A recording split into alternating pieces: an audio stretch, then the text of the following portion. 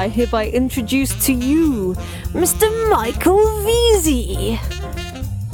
Well, ladies and gentlemen, welcome back to Amazing FBA and its sister video podcast, the British Amazon Seller. So I'm delighted to welcome back today our very, very first guest back in the dark ages of the show in November 2015, who came on because he just started selling on Amazon, and I pretty much just started the podcast then as well. And one of the first people to actually get in touch and meet up with me in person at an event. I was very impressed that I'd actually reached one person at that point.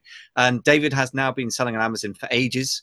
And we've invited him back to tell us more about his journey since that time. And so it's a great pleasure to welcome you back, David.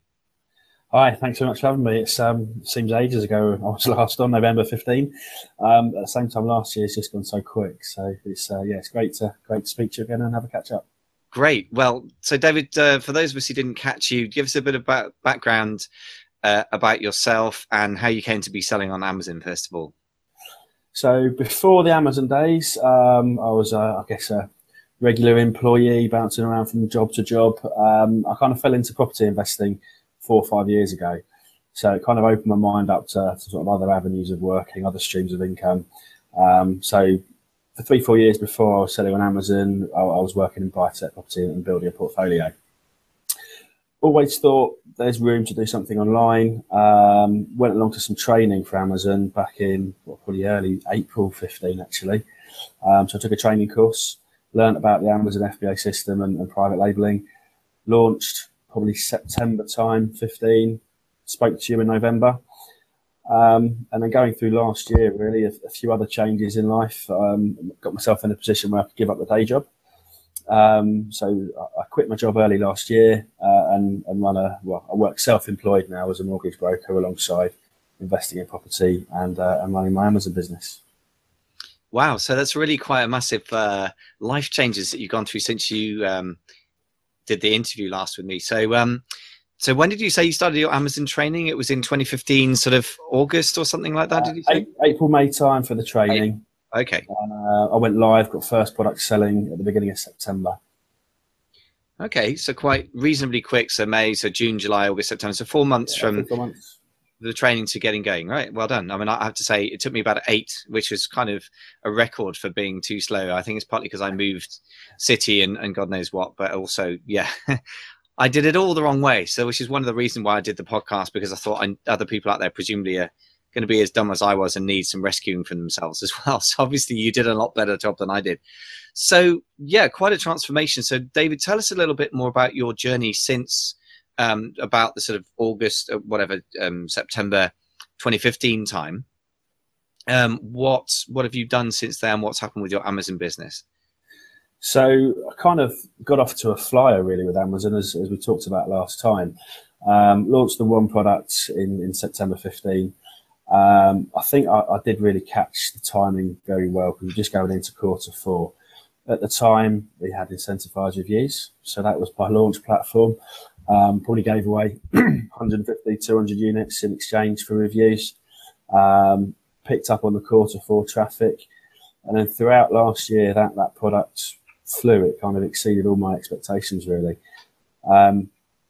With the other things going on, I was probably a bit slow to expand, but I did get another product launched around November last year, October, November 16.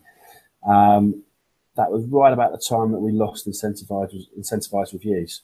So that really took my attention through Q4, was obviously increased traffic, but just trying to make my product more visible and try and get that one launched as well. So yeah, last year exceeded my expectations. When I started, I was happy for 10 products sold a day, but just sort of from 2 products, 30 plus a day really. So it flew last year. Nice. So you had 30 products a day selling. Was that throughout sort of the year, or did it change over the course of the year, did you find? Yeah, there's a single product throughout the year. For most of the year, I was probably around 20 units a day. As I launched the second product just before Q4, that was heading up towards the 30.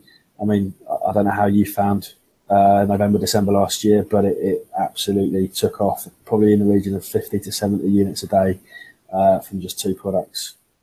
Yeah, I had a very similar experience actually. In fact, I remember on Cyber Monday looking at my Amazon stats and finding that I'd sold 103 of just one of my SKUs. So yeah, I do find that there's a huge difference between quarter four and the rest. I mean, that same SKU in January was doing about 4 or 5 a day. It's now doing about 10 a day in February 2017. So yeah, there's a big seasonal variation. Sounds like your products are slightly more solid throughout the year, though. It was better than I thought. Yeah, I say 10 was my benchmark, so to double that was great. Amazing. So tell us about your basic process. How did you get started picking your products? Browsing Amazon, really. Excuse me. On obviously the training, they teach you about methods of sourcing products, picking markets, picking niches. I kind of loosely stuck to that, but I didn't go for sort of the real top high competition products. I kind of wanted to float a little bit under the radar. So I really browsed Amazon, looked at things within the small and light and the price category of $15 to $50. Then cross-checked that with things like Google Trends, merchant words, just to gauge demand.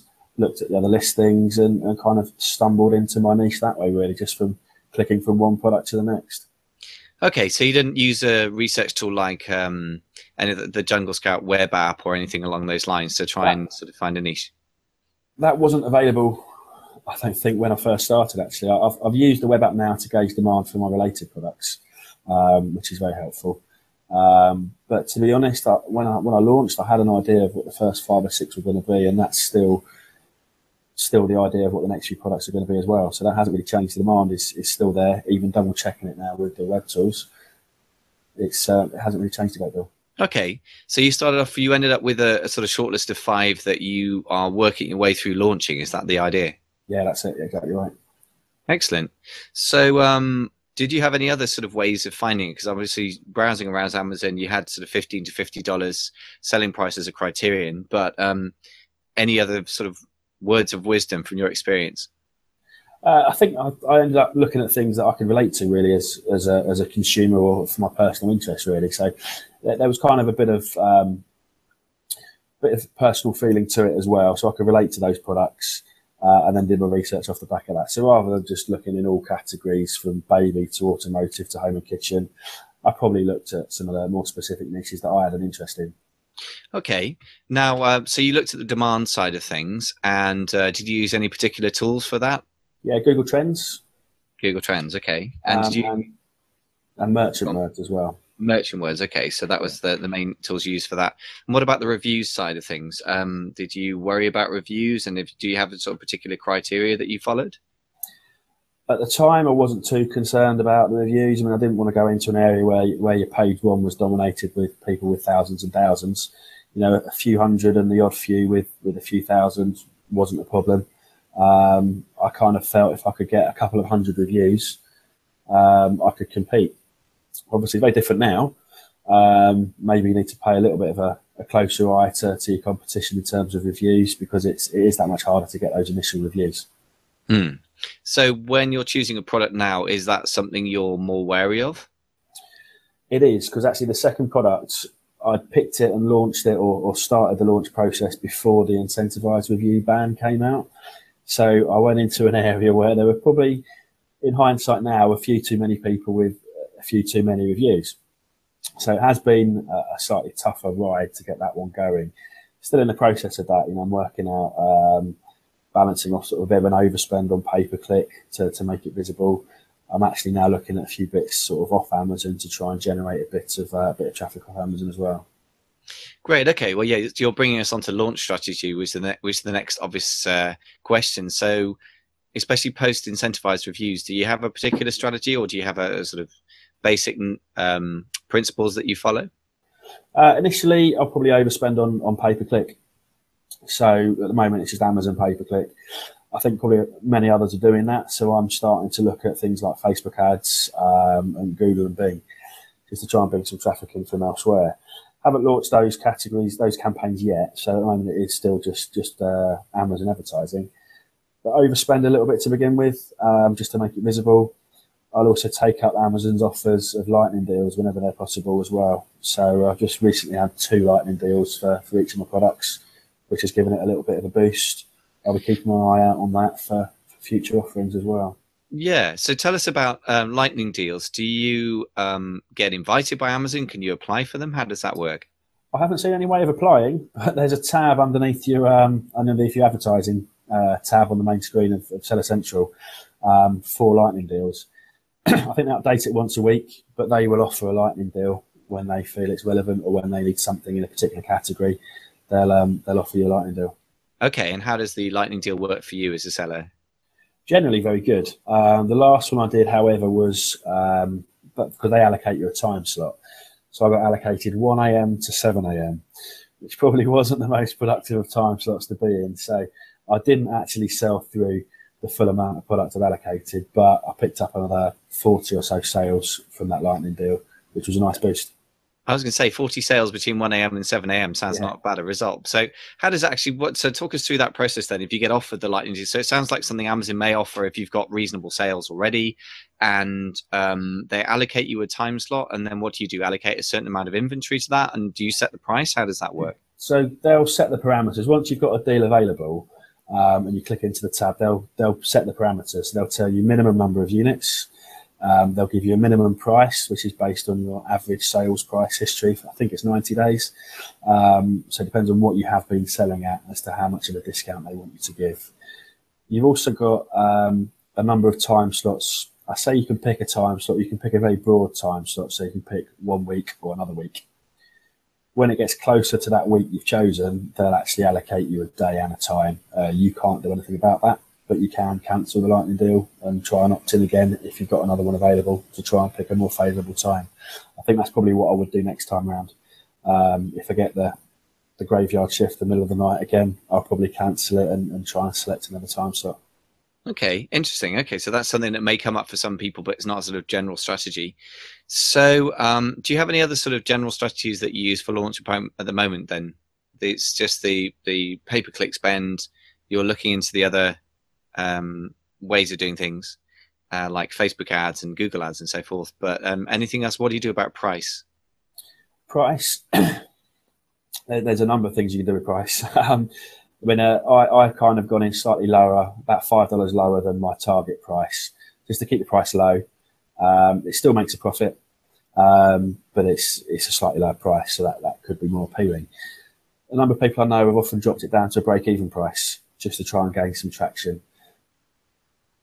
As well, to be fair, I don't know how much difference there is from a slightly reduced price to a break-even price. I guess my worry is if you appear too cheap, that can sometimes put people off as well. Yeah, I guess that can be true, although Amazon is one of the biggest price comparison sites in my experience. But yeah, it could negatively affect things. So tell us about your margins and what sort of things you aim for, because obviously if you can sell it $5 below your target price and still make it profitable, that implies that you're you've got quite a decent margin built in there. So what sort of profit margin you look at as a rule of thumb, or do you multiply the landed cost? What's your sort of rules of thumb there? So yeah, when I'm piecing it all together, I guess really my target price I want to be running at about 25% profit. Figures for last year from the full year I ran at 20%. So sort of year-end figures was a 20% profit, which I was very happy with. Yeah, I mean 20% if you're selling 30-40 units a day can add up pretty quickly. So that seems pretty good to me. Yeah, excellent. Okay. So then what is your what's your plan for the future? So you got 2 SKUs up now. It sounds like they're working really nicely for you. So SKUs being product lines for those who are not into the Amazon jargon. But what is next for you? We're going to try and do things in the same category. Are you going to go into completely different categories? Are you worried about categories? You just kind of grab any product that looks like it's going to sell? Well, I've still got another 3 or 4 related products.